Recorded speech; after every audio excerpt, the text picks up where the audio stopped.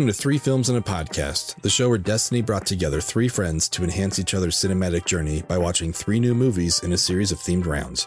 There is no claim of ownership on any film footage used in this episode, as all film footage is owned in its entirety by the copyright holders. And just like every car in Too Fast, Too Furious, this podcast contains spoilers. Enjoy!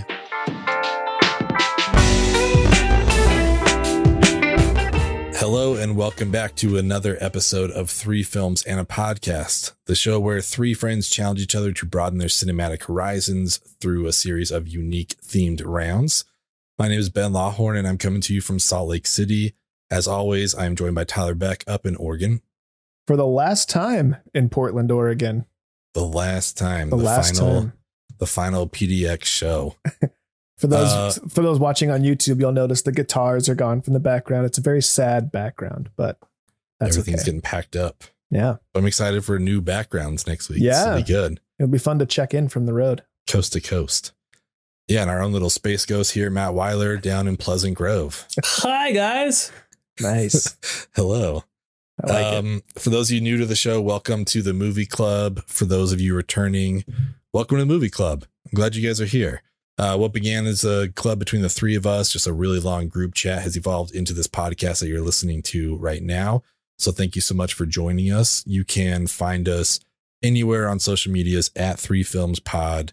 Instagram. We got a TikTok. Sure. We're like the teens. We're cool. Yeah. We're cool kids now. Practically Gen Making Z. our way. Yep. Yeah.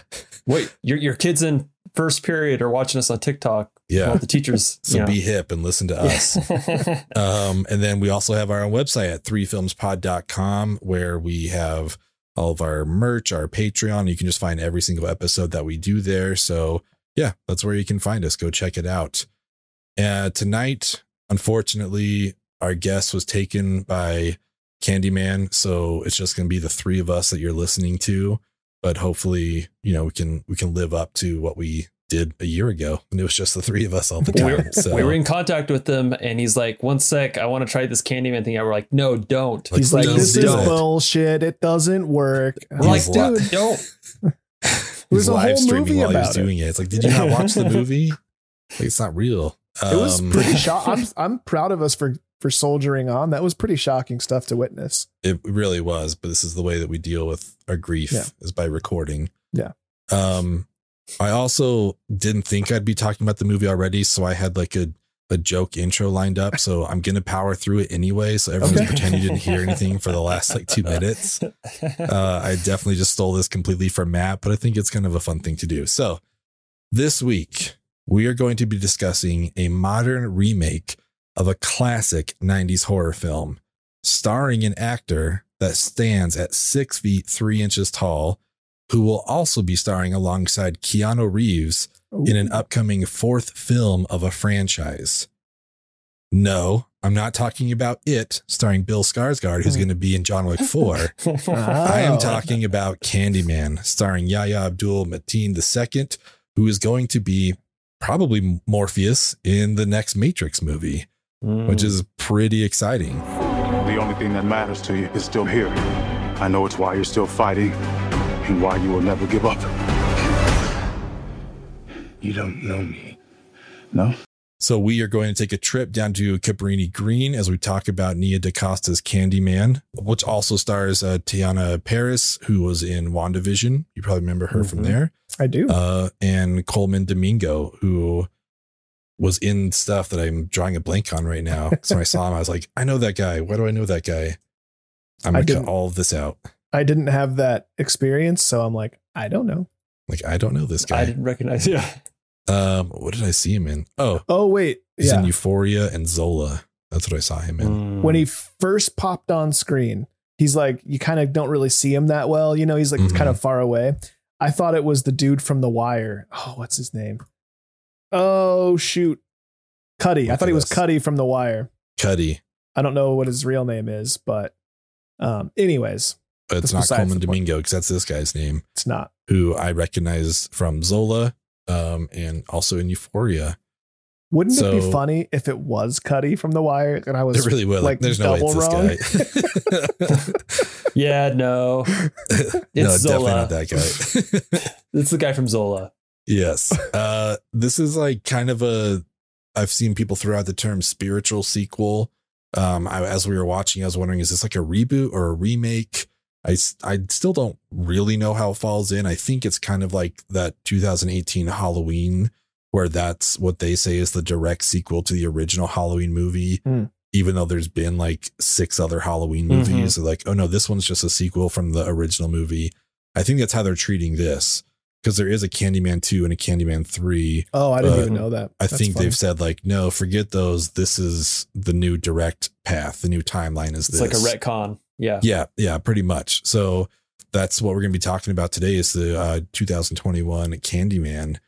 Ooh, this gives me hope knowing that about this movie. It gives me hope for they can redo the last 2 seasons of Game of Thrones. They can do it with Candyman. This is like proof of concept. People will be okay with it. Yeah, if you remake it well, it'll be fine. Once the books come out, just redo those last 2 seasons. Do-overs. So yeah, we decided we're going to do Halloween movies. You've just listened to, hopefully, the Ernest Scared Stupid episode. And before that, we talked about Scream. I picked this because when I saw the trailer, I was hooked. Oh, hooked.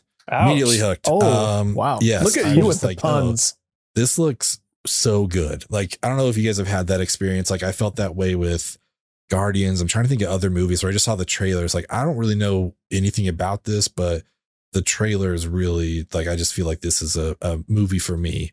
Yeah. And I'm glad to report that I was right. This movie was so good.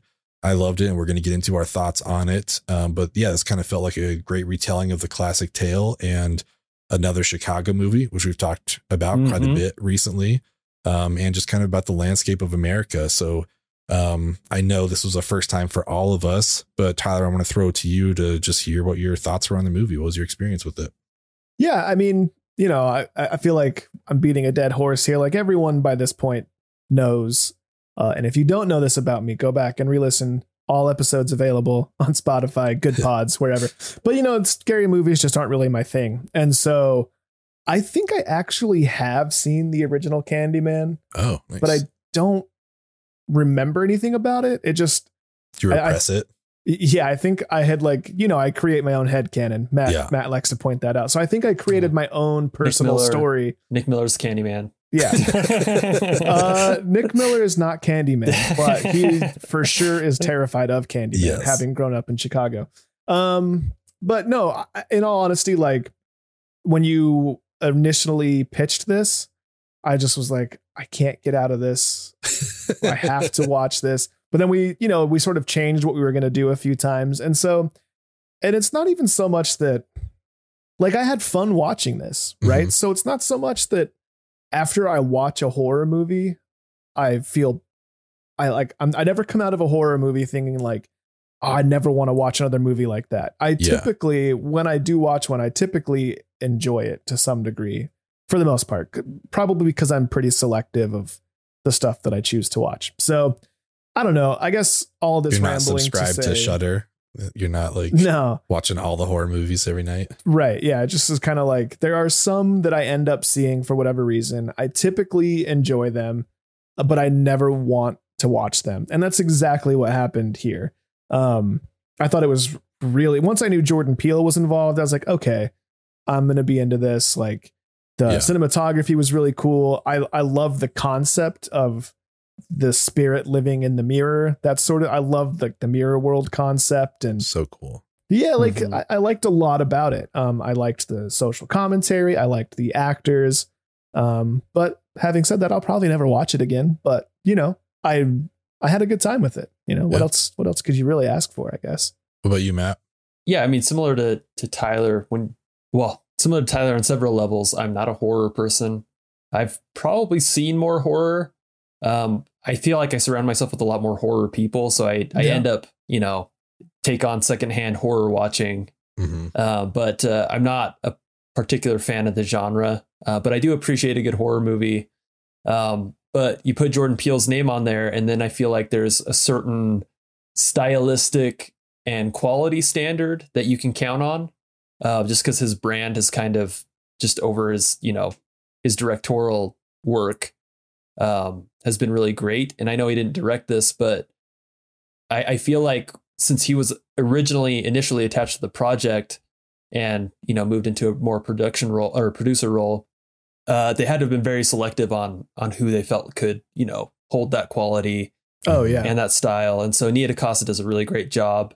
And so all of a sudden, like just knowing that his production company's, involved, it becomes more than a horror movie to me. It's not just horror. It's also, more artistic. And not to say that like other horror movies aren't, but like, you know that you're getting a product, it's going to be in his brand. So yeah, I think for me, just like what you were just kind of saying, it kind of like drove it home for me. It's just that I trust him, right? Like with any random horror movie, because I'm not like a big like Hollywood trivia guy. Like I don't read about who's doing what or whatever. So I don't know who's making stuff, right? So like, but I know Jordan Peele, if I see his name on, I'm like, oh, I can trust him that it's going to be the type of horror film that's not going to like be it's a type of movie that will be worth me getting past my reservations. Right. Well, and honestly, like I like Ben, like I saw the trailer and I was hooked. Like they use those paper figures, which is super awesome. So cool. Like such great storytelling.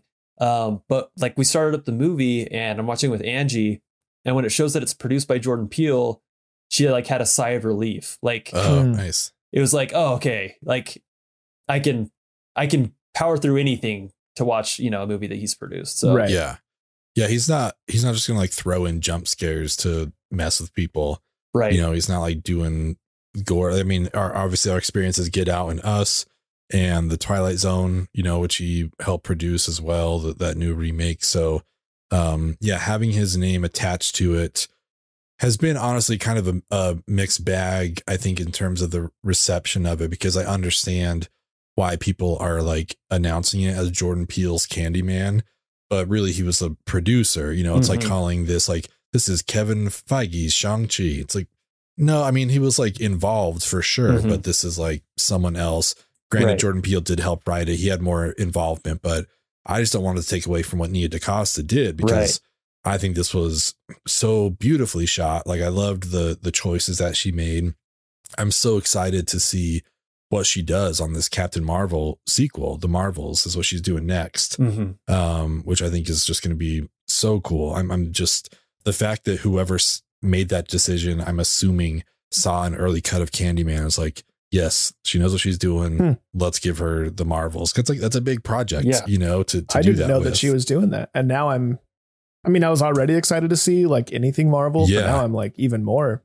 And it's going to tie in with the Miss Marvel Disney Plus show. So nice. They're both going to be in the Marvels. So I think that'll be kind of cool. Rad. And to your point, and like I said earlier, like Jordan Peele moved away from this project, and he's going to put in someone who could, hit it out of the park. And I feel like Nia DaCosta absolutely did.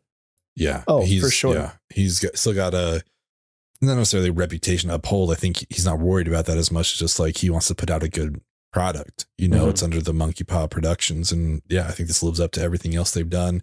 I really like the movie. There's a ton of exposition in the movie. Yeah. But on the flip side of that, I think that's also why we get like rewarded with a 91-minute runtime, because I think other movies spend that other hour like not doing exposition and like doing the backstory. So like it was kind of nice to be like, oh, when's the last time we watched an hour and a half long movie? This is so good. But the trade-off was having a character kind of like Coleman Domingo, who was just exposition. Like that's all he was there for. It's like, I'm going to tell you everything that happened. But it's good because like people like me who haven't seen the original Candyman, like I've since, done some research on it and seen like what was tied together from that first film. And I'm like, oh, they explained it well enough though that I was on board. I was following what was happening during the movie. It was great. Yeah. They also did it in some really unique ways, like when he rented out that tape cassette from the library, when someone was like recording what happened with the original Candyman at the time of like when the first movie was set.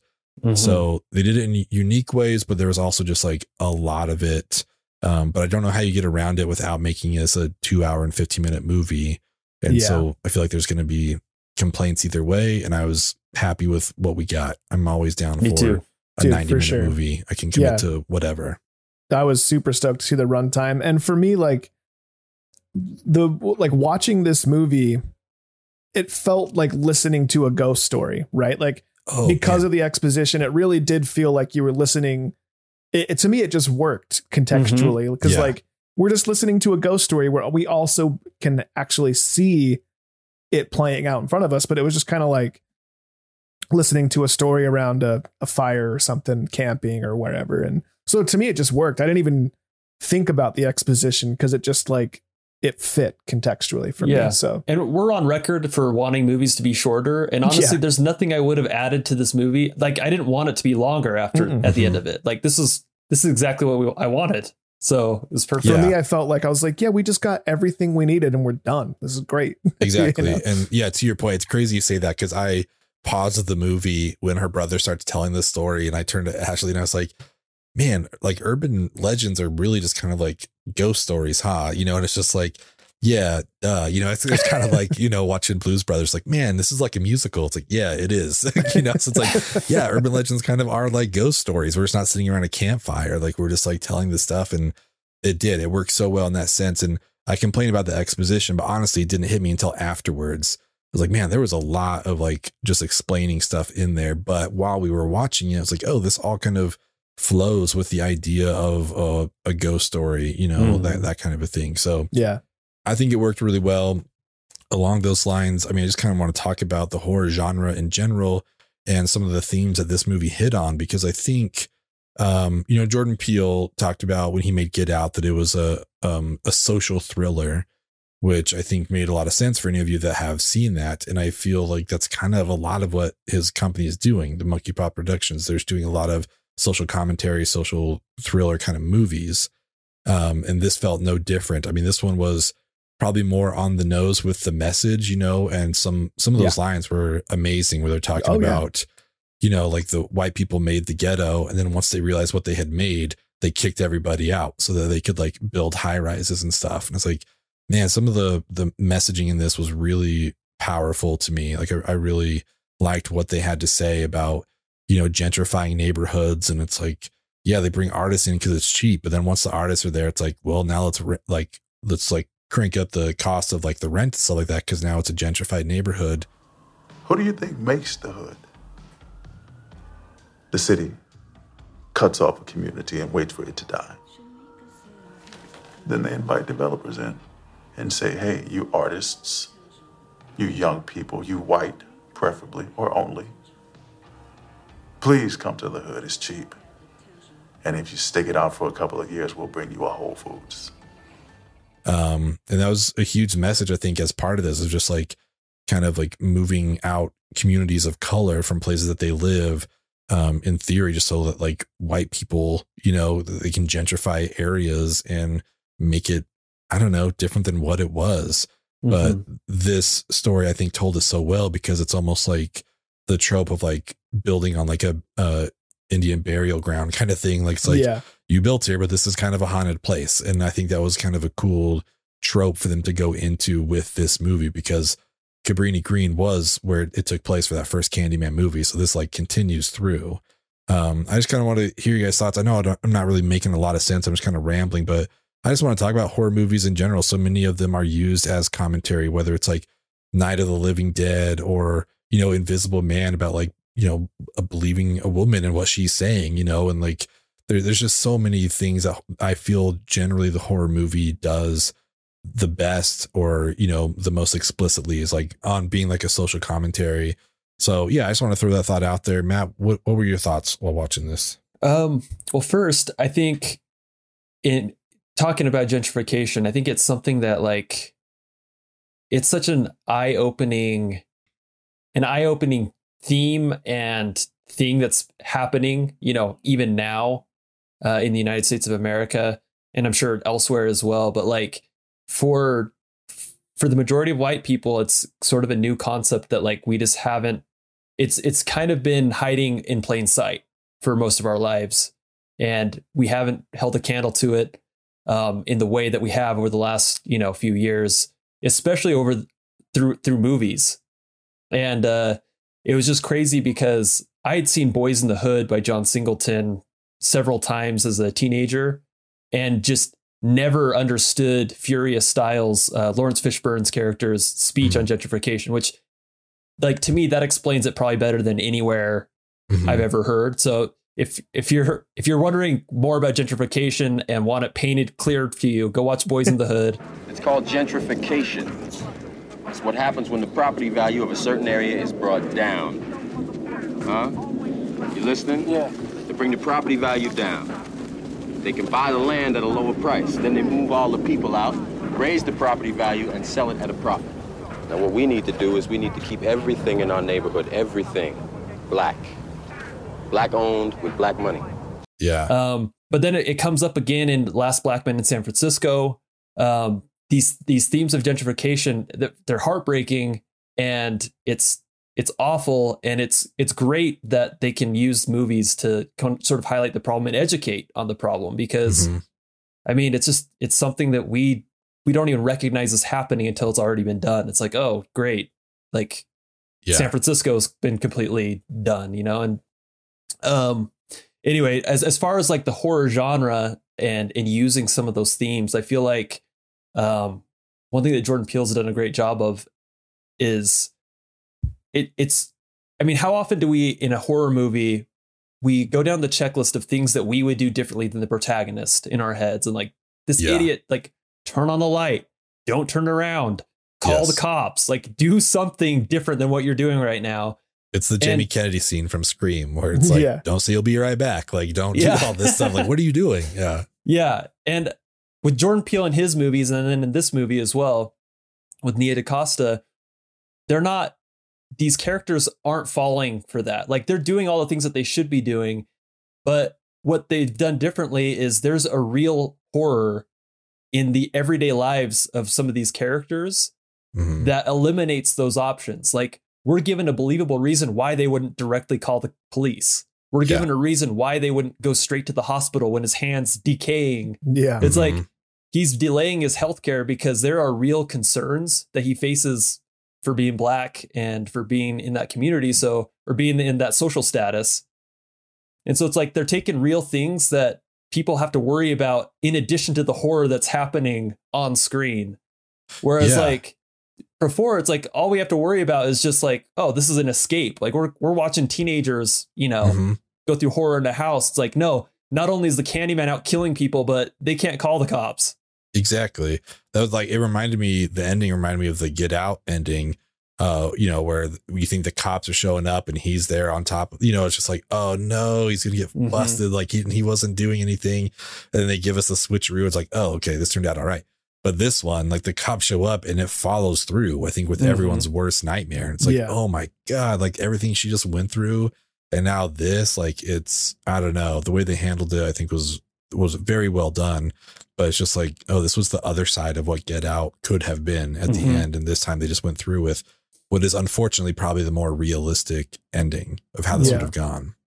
Yeah, it's funny because like when you talk about the way that it ended and how it went exactly like we, you know, thought it was going to go, and how we talked about how explicitly it talks about the theme of the movie, and but by which I mean gentrification and you know, social status and access to, you know, a nice place to live, all those sorts of things. That was like in some ways that wasn't necessarily a complaint that I had with the movie, but it was sort of something that I was like clocking mentally as like anticipation for a complaint someone else may have, in that it was so directly pointed. Like there was no nuance to it. It was like, oh, they're talking about gentrification because they literally just told me they're talking about gentrification. Yeah. And there was some part of me that was like, not necessarily that I wish they would have been more nuanced, because I feel like sometimes when you're trying to get across a point like that and a message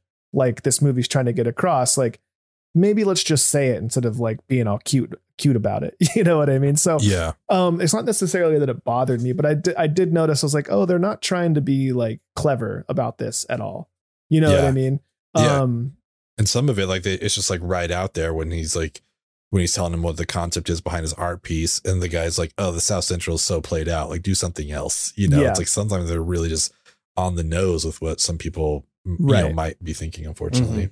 Yeah, no, for sure. And so, yeah, I mean, like I said, I kind of appreciated that it wasn't so nuanced, but I, if you want to make the argument, hold on, Jasper wants to get up on my lap. Okay. If you want to make the argument that doesn't work for you as for a movie, then that's fine. Yeah. That was a little treat for the YouTube viewers watching me wrestle my dog. To get on the last Portland show, But yeah, no, I appreciate that they're telling that story. I live in a highly gentrified neighborhood in Portland, and it's always the case. Like, this is the neighborhood I can afford. And it's like, it's the up and coming neighborhood. And so I move here and I get a place. And it's like, God damn it. Like, of course, I moved to like the most gentrified neighborhood in my city. Right. And the same thing was true when I lived in Salt Lake. Like, I spent most of my time living in Rose Park or parts of South Salt Lake or, wherever that were like slowly becoming more and more gentrified. And, I don't really have a point on that, but it's just like, it definitely hit home for me because I'm like right in the middle of what this movie is talking about. I'm in the middle of the projects being bulldozed and the luxury high rises being occupied by millionaires, right? Like, for sure. I'm in that middle ground. So it was like, it's always interesting for me. Like, we watched Do the Right Thing. Like Matt mentioned, The Last Black Man in San Francisco. Like, it does certainly feel like you said, Matt, that it's becoming more of the conversation instead of the subtext, right? And in some ways, I think that's what this movie did. They're like, we're taking the subtext and we're just going to make it the text, and then we're going to build a horror story around it. Yeah. So I think they did a great job with that too, of like tying it into our protagonist, Anthony, tying it into his like desire to focus on it, because it seemed pretty natural that he's got writer's block, for painter's block. I don't know what that would be called, but like, he doesn't know what to do. And then he finds out about Candyman, and he starts doing his research and learning about how these neighborhoods were torn down and all that kind of stuff. I'm like, oh, this is naturally fitting into the story really well. So I believe why this character is so invested in the Candyman story, why he's going to visit, some of these projects and things like that. Like, none of that was lost on me, which I think was great, because I was wondering about that through the trailers, where I was like, well, like, is he the Candyman, or like, why does he get involved with this? Like, all that kind of stuff. So I think, and if this is a sequel, why are you saying it? It's real, like, if this is plausibly in the same timeline as those other movies, like, 100%. I kind of want to talk about basically our elevator pitch here, short of just like showing the trailer, because that, again, like, I think kind of, for Man, I really hooked us, and we had seen it a long time ago, because this was supposed to come out right at when the pandemic hit. This, I think, is supposed to be like March of 2020 or something like that. And they just they pushed it back. I could be wrong on that exact release date, but I know it was during the pandemic. So we saw a trailer a long time ago for it. But then, Matt, we were together, I think, seeing The Suicide Squad, and the trailer came on, and just seeing it on the big screen, I was like, holy shit, like, we've got to see this. Like, this is so good. And I messaged you right after, Tyler, in our little Slack chat. I was like, I think I said, like, on a scale of 1 to 5 Bs, how many, like, how much do you want to see this? And you're like, no Bs. Like, I do not want to see this at all. And I was like, well, I don't know what to tell you. I think we're going to watch this, but the things I'll do for Movie Club. We appreciate it. We're very grateful. Like and subscribe. I want to know, what scene would you show someone from this movie to kind of sell them on watching Candyman, and letting them know, like, this is worth your time, even if you haven't seen the first one. Which one really got you? We'll start with you, Tyler. It's not so much that this scene really got me, but I think the reason I like this scene, and I would show this to a person like myself that had some reservations or some trepidations about seeing the movie in the first place, I would show the scene where he goes to I forget the name of the place, the projects that he goes to visit. Cabrini Green, right? I would show the first time he goes there with his camera and he's wandering around and he meets Burke for the first time, only because I just really loved how it looked. I loved how it was shot. And I just wanted to show people that this movie is more than just like jump scares. Like, it is interesting. It's going to look cool. He goes and has the cool meeting with Burke. And then you get you get the whole ghost story element thing. You get to see the cool animation, all that stuff, right? Mhm. Like, so I think that's what I would show, just because I want people to know that it's more than just someone getting their throat slit by a ghost and jump scares and stuff. I know in like these movies, like costume design, it seems like this is just like an everyday movie. Like costume design doesn't really matter. They're just like picked, but like the stuff that they were wearing was cool, man. And Anthony looks cool 100% of the time. So for sure. I actually said that same thing. We're like, this is a great example of someone being so hot that they could wear a dumb hat and make it look cool. And I was like, yeah, like I'm like, oh, I better see if I can pull this off, because this looks really good, you know. But it's just like, it almost feels like when we talked about Purple Rain, it's like, well, I mean, if Prince is wearing it, it's got to be cool. And I felt that way about him. I was like, yeah, this guy's hot. Like, he'll look good in anything. I'm like, I can't pull off that burgundy beanie on like my skull cap. Not with that attitude. But it's like, but like, well, looking at him, I was like, yeah, dude, that guy was made for this beanie. Yeah. This is fantastic. Yeah. What would you show him, Matt? So you'll probably speak more to this particular scene that I think we both agree on when you bring up yours, Ben. But in general, I really loved in the more like violent slasher sequences. They are not your run of the mill slasher sequences from other horror movies. And I feel like this is where Nia DaCosta is showing a really unique take, because she shows it from a different point of view in pretty much every instance. Yeah. And they're not stuff that you've seen before. It's not like totally crazy. Like some of these aren't like crazy, but like they are different, and it takes a different perspective of like these murders. And it's kind of a fresh like and refreshing take, because you've kind of seen it all at this point, or at least you feel like you have. And so then when you see like these sequences, it's like, oh, this is actually pretty cool. But if I were to pick a scene just to show, I don't know. I kind of like that intro to the Candyman myth sequence where it's the young boy and she's using a lot of yellows. To kind of build up to, meeting the man on the wall. That I thought was pretty cool. And just like, that whole sequence, I think would be what I would show if I didn't show the scene that you're going to mention. I'm kind of curious, just a quick side tangent, as two guys who have seen the Suicide Squad and two guys who don't love gore.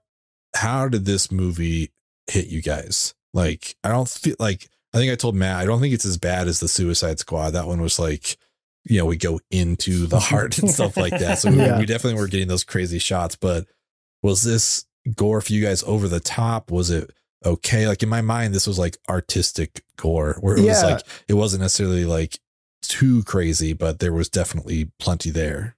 I actually was pleasantly pleased with the amount of gore. Not that I liked how much there was, but I liked how relatively little there was. We only get really one scene that's like outright shows the murder. Most of the time throughout the movie, after the gallery scene, it's either far away or some obscured in some way. Like you don't actually see the murder a lot, at least that I remember. And so I was actually brief. So I was happy about that. And it's funny when you mentioned Suicide Squad, like I guess when I realized I first might have a problem with gore specifically was watching John Wick. Because I was like, for whatever reason, it was plausibly real, like the story was and the movie was.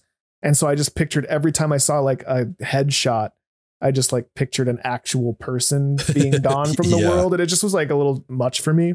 I actually think I've softened up a little bit. I think I was going through something. I don't know, because I don't love it. You know what I mean? I don't want to watch it, but it didn't really bother me here, because I think there was some part of me that like knows it's fake and whatnot. But for whatever reason, watching John Wick, and then what's that other sci-fi movie you had me watch a long time ago? Upgrade. Upgrade. There was Marshall Green. There was some scenes in there that I was like, oh, that's a little much for me. But yeah. It was funny. I remember talking about that after John Wick, because that was the first time I had heard it from you as well. And I think my, like, not rebuttal, but my question was like, well, what about Game of Thrones? Because I know you're watching that, and it's just like, I think you even said at the time, like, I don't know, that just feels like it's a different kind. It's like the fantasy old timey. It doesn't feel like this could be happening to me right now, which John Wick definitely does, where it's like, it's in the moment. It's now. It's like, this could happen. Yeah. What about you, Matt? Just to let listeners know, Tyler and I are on a private message basis when we talk about gore in movies. And it's funny, Ben mentioned Suicide Squad, because after Suicide Squad, I'm like, hey, Tyler, just FYI, it's a little gory. And then Tyler, to me on this one, he's like, hey, it's not as bad as you'd think. And it's like, oh, okay, cool. Nice. So we've got gore chat going on. The benefits of movie club. Yeah, just another perk of movie club. You need to know about gore, get on Instagram and message me and Tyler, and we'll give you a scale. We'll be like, this is from a scale of 1 to 10. This is a pepperoni pizza as far as gore goes. So. Or if you want to talk about An Inconvenient Truth, they will also talk to you about that movie. Well, good old Al Gore. Yeah, we love gore. Gore. We're 2000. All gore here. Gore 2004. I'm here to educate you about the single biggest threat to our planet. You see, there is something out there which threatens our very existence and may be the end to the human race as we know it. I'm talking, of course, about Man-Bear-Pig. Man-Bear-Pig? It is a creature which roams the earth alone. It is half man, half bear, and half pig. Yeah, sorry, keep going. No, I mean, I agree with everything Tyler said. It really wasn't bad. I feel like the grossest parts was when he was picking at his infected hand. I hated that. Right? Yeah. Yes. I was like, dude, don't do that. You're in public, man. What are you doing? I love the way they made the stuff, especially on his face, look like honeycomb. Yeah. Like it looked like, oh man, I thought that was so cool. The two scenes. So I had like a backup because I didn't know if you'd be going more into this first one, Matt. But I think the first thing that you and I both agree on is when Anthony goes to visit the critic, who basically like dismissed him at the art show. And then when what happens, she's like, oh, this guy's going to be front page. I better like get him back in here. And so he's kind of skeptical about why he's there.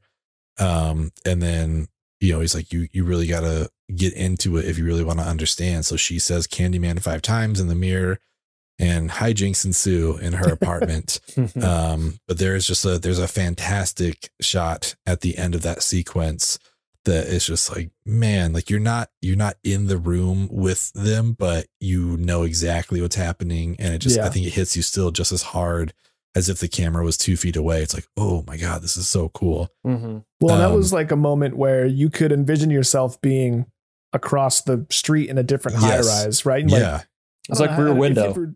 It's like when you stay in a hotel and you're looking at like across the street. If you're in wherever, you're like, oh, what are people doing in their rooms? You're like, whatever.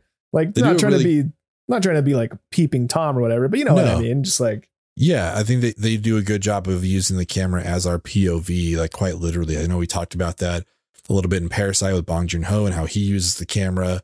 And I noticed it here as well, because we get that scene where when Anthony goes to the projects for the first time and he goes inside the building. Yeah. And then the camera just turns to the right and looks back down the street, and it's just like, it's looking away from him. He's like, we don't want to go in there with whatever he's doing. It's like, it's a very conscious decision for them to be, turn the camera away from where our protagonist is now. But along those lines, the backup scene I want to talk about just because of how amazing technically it was. And that is like the murder that happens at the art gallery with like the guy who owns it and his intern, because this was giving me like Black Swan vibes as far as just like the mirror trickery, because that was the first time I remember just being blown away by like what they did as far as like shooting into a mirror and not seeing the camera, like all that post-production stuff. Like, whoa, this is amazing. This is so good. And they do it again here, where it's just like we're seeing what's happening, and they're on like one side of the mirror, but then in the mirror we can see Candyman and what he's doing.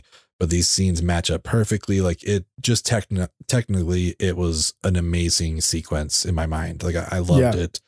Alex pointed that out too. She's like, how the hell did they even It's so good. Like we got that a little bit in the girls' bathroom and stuff like that, which I'll talk about, but just the way they use the reflection and all that technical stuff, that might be the scene that I would show them, just to be like, this is an idea of like what you're getting into as far as how well these people are like executing these sequences with Candyman. So I think all of them are great. I think honestly we could show them anything, and if people want to see it, they'd be on board. This is a movie you're definitely into or not.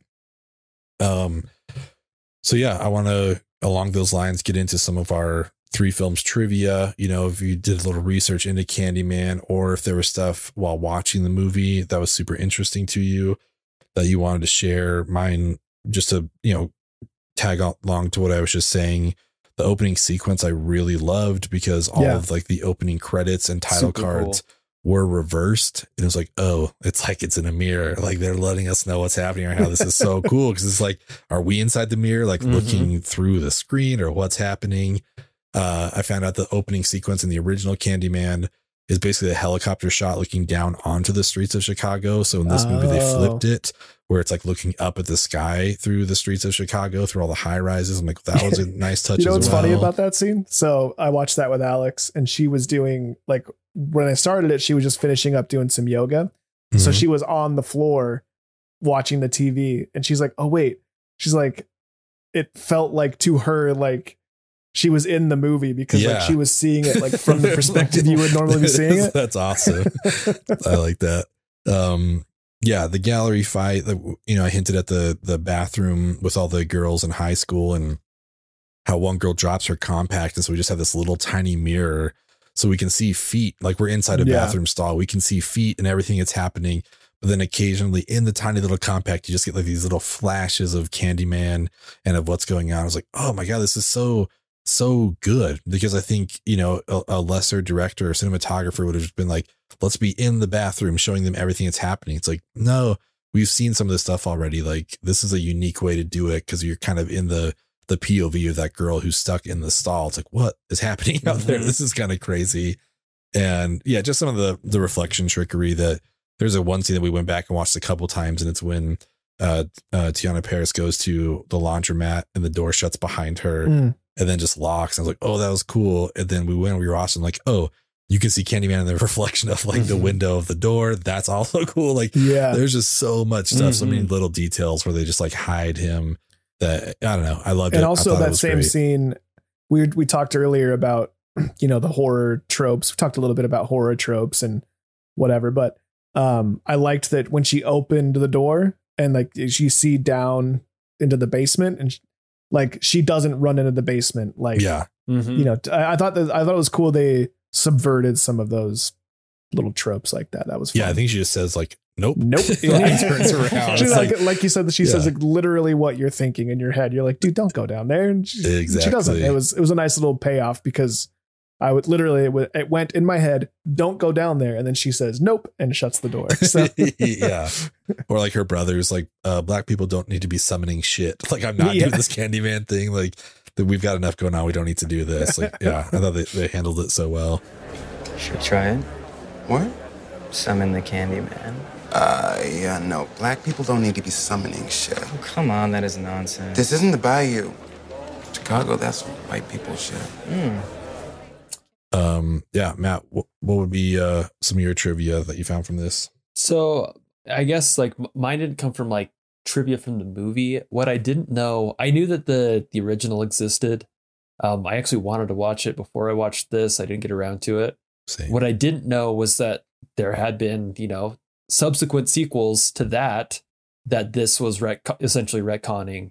And it sounds like, based off of a couple of the reviews that I read after watching it, this one course corrects the series away from just this, mythological black killer who preys on white women, which I think I think they did a great job of just like, they don't even like it. That's not even a thing in this movie, right? You don't even think about it that way.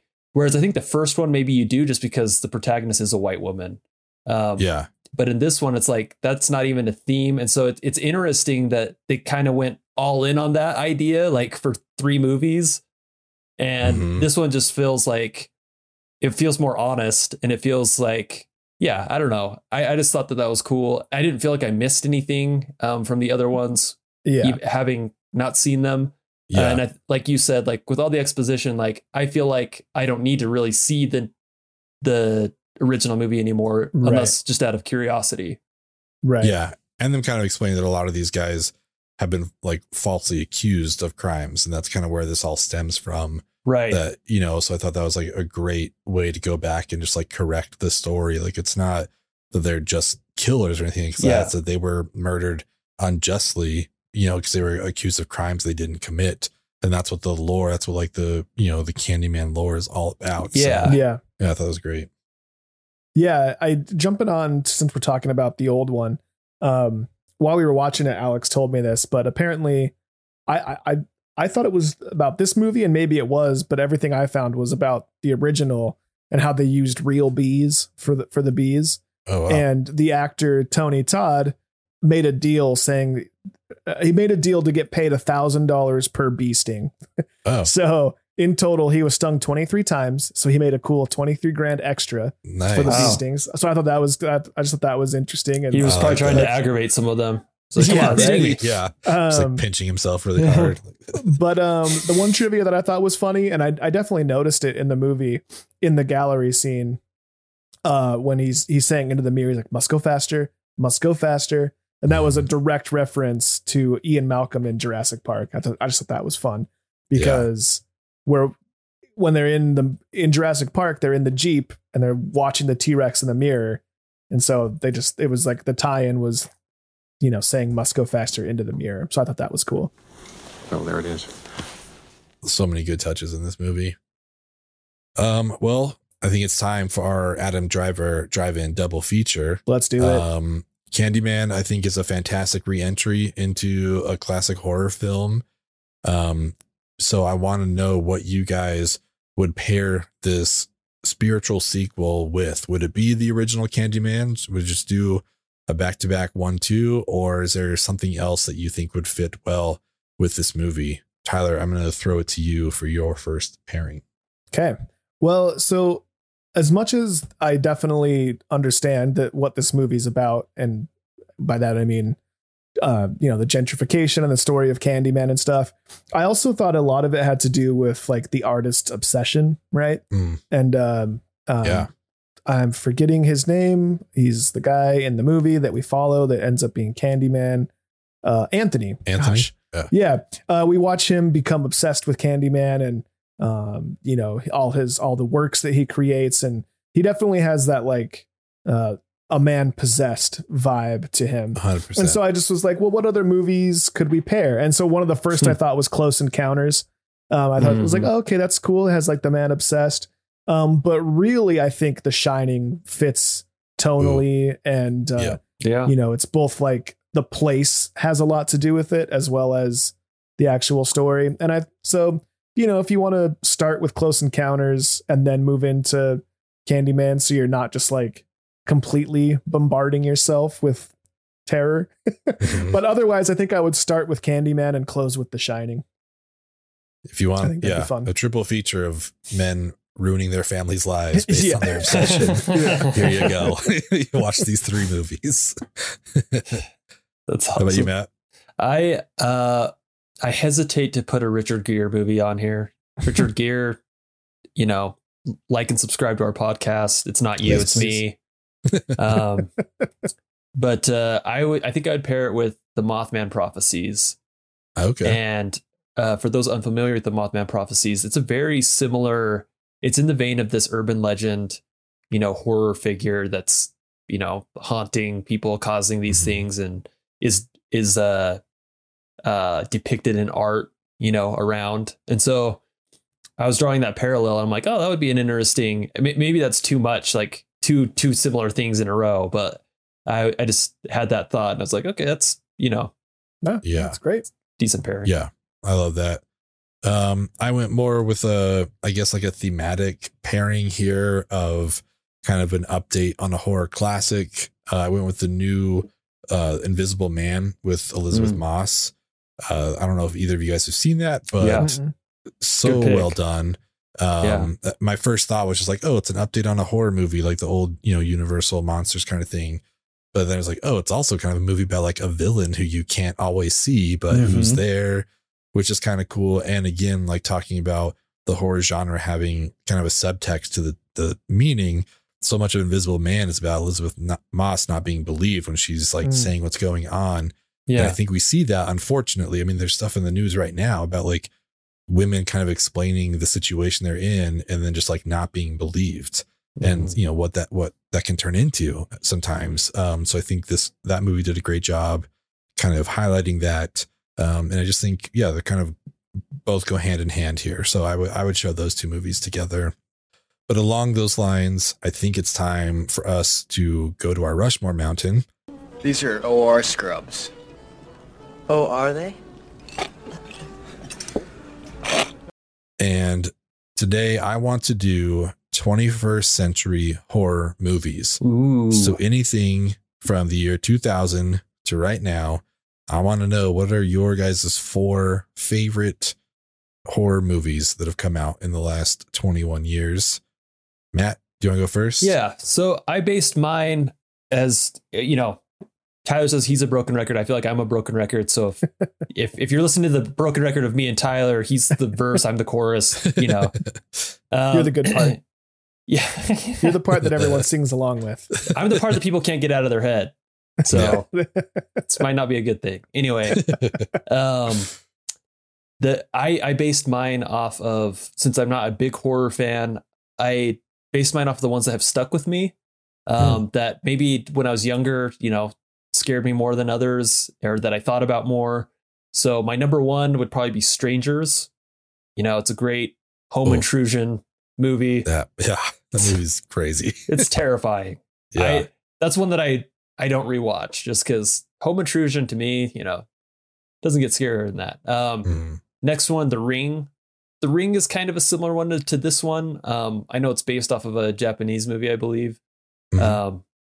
But that's another one where it's like, oh, there's this myth and, this happens. And then they kind of get involved in it. That one resonated with me. What Lies Beneath was another one. And then Mothman Prophecies I threw on there just because I remember thinking about that one a lot for a long time. There's like this pose that the Mothman does that, like, I was scared of that pose for a while. I've never seen it, and I feel like now I need to. Yeah. There's like this pose. It's like, oh man, every time I see that now I'm going to be scared. I like it. It's a Mothman. Well, after the chorus comes the verse, after the verse comes the chorus. So I'm going to echo a lot of what Matt says. Ben's the bridge.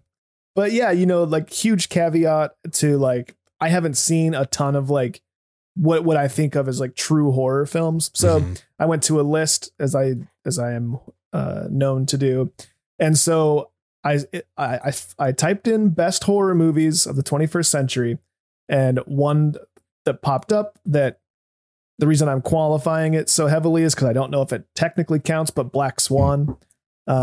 It was on a list of horror movies. I actually don't think of it as a horror movie, but I had to put something on there. And that's one of my favorite films. Can't take talk about how gross it was, that scene where he's picking off his skin. True. Her doing that with her like fingernail, like just sticks in my brain. That's like, it's like a fake hand, but it's like, oh my God. It's so hard. Yeah. I love that movie.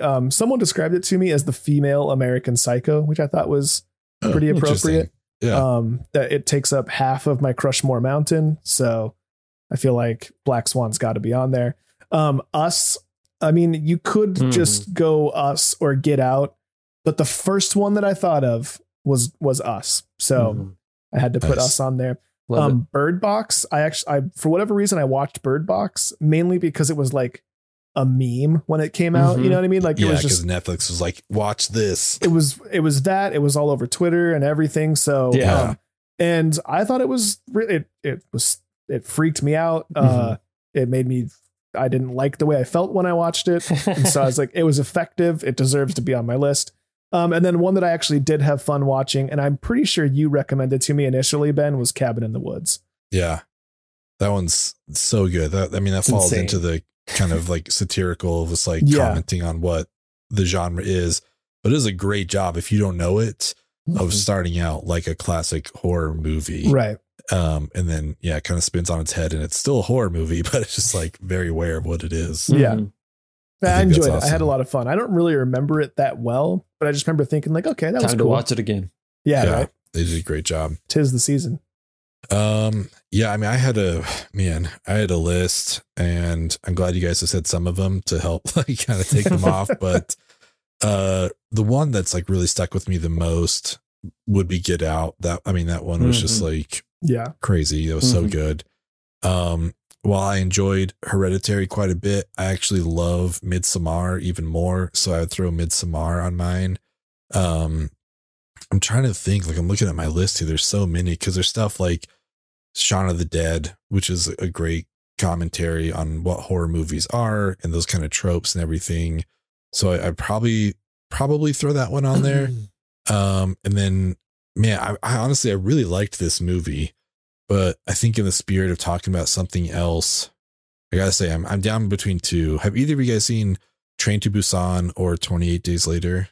I've seen those. 28 Days Later, and I almost feel like Train to Busan, we almost need to put it on one of our lists as a tribute to our fallen guest who got taken by Candyman. I listened to his podcast earlier, and he really liked Train to Busan. So let's do that then. Train to Busan is great. That's a I don't know what to say about it. It's so good. Our guest would have liked that.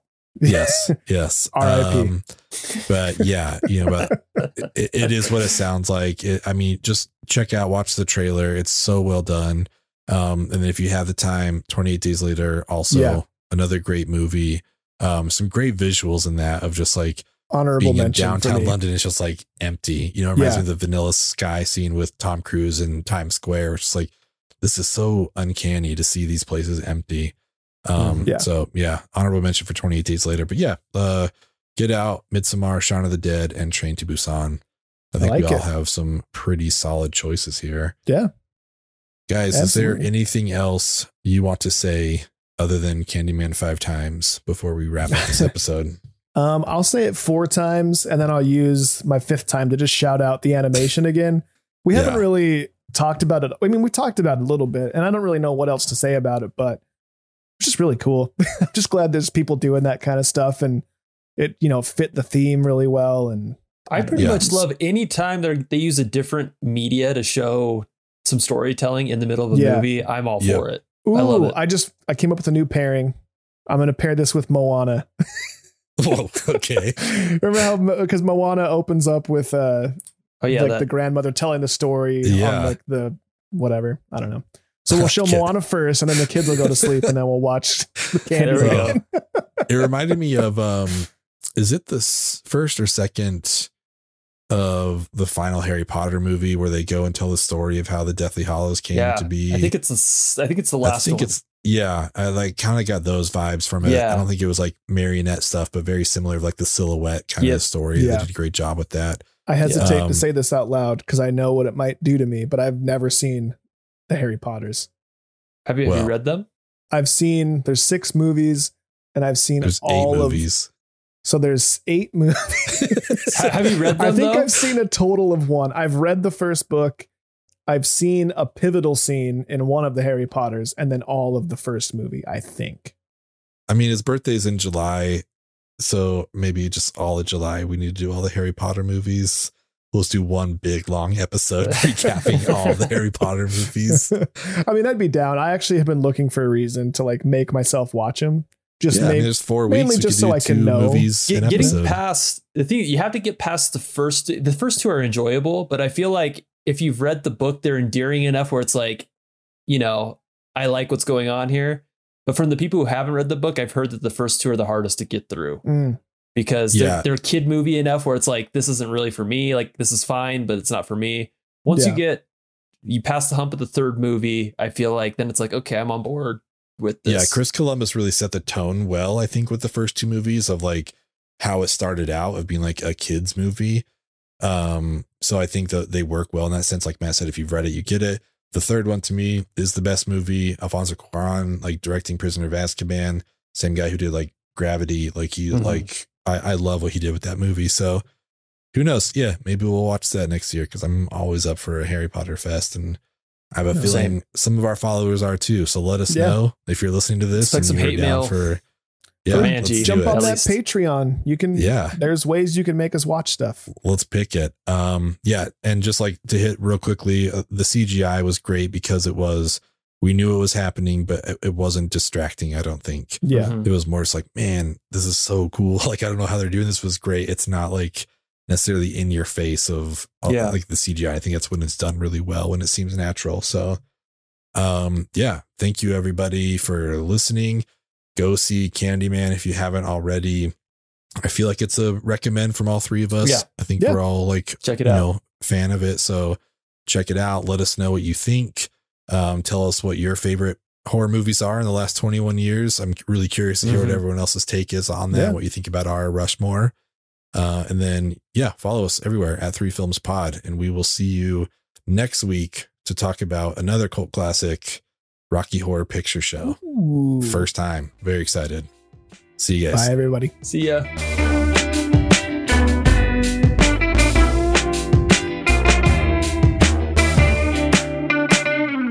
Who can take a sunrise, sprinkle it with dew, cover it in chocolate and a miracle or two? The Candyman. The Candyman can. Candyman can, 'cause he mixes it with love and makes the world taste good.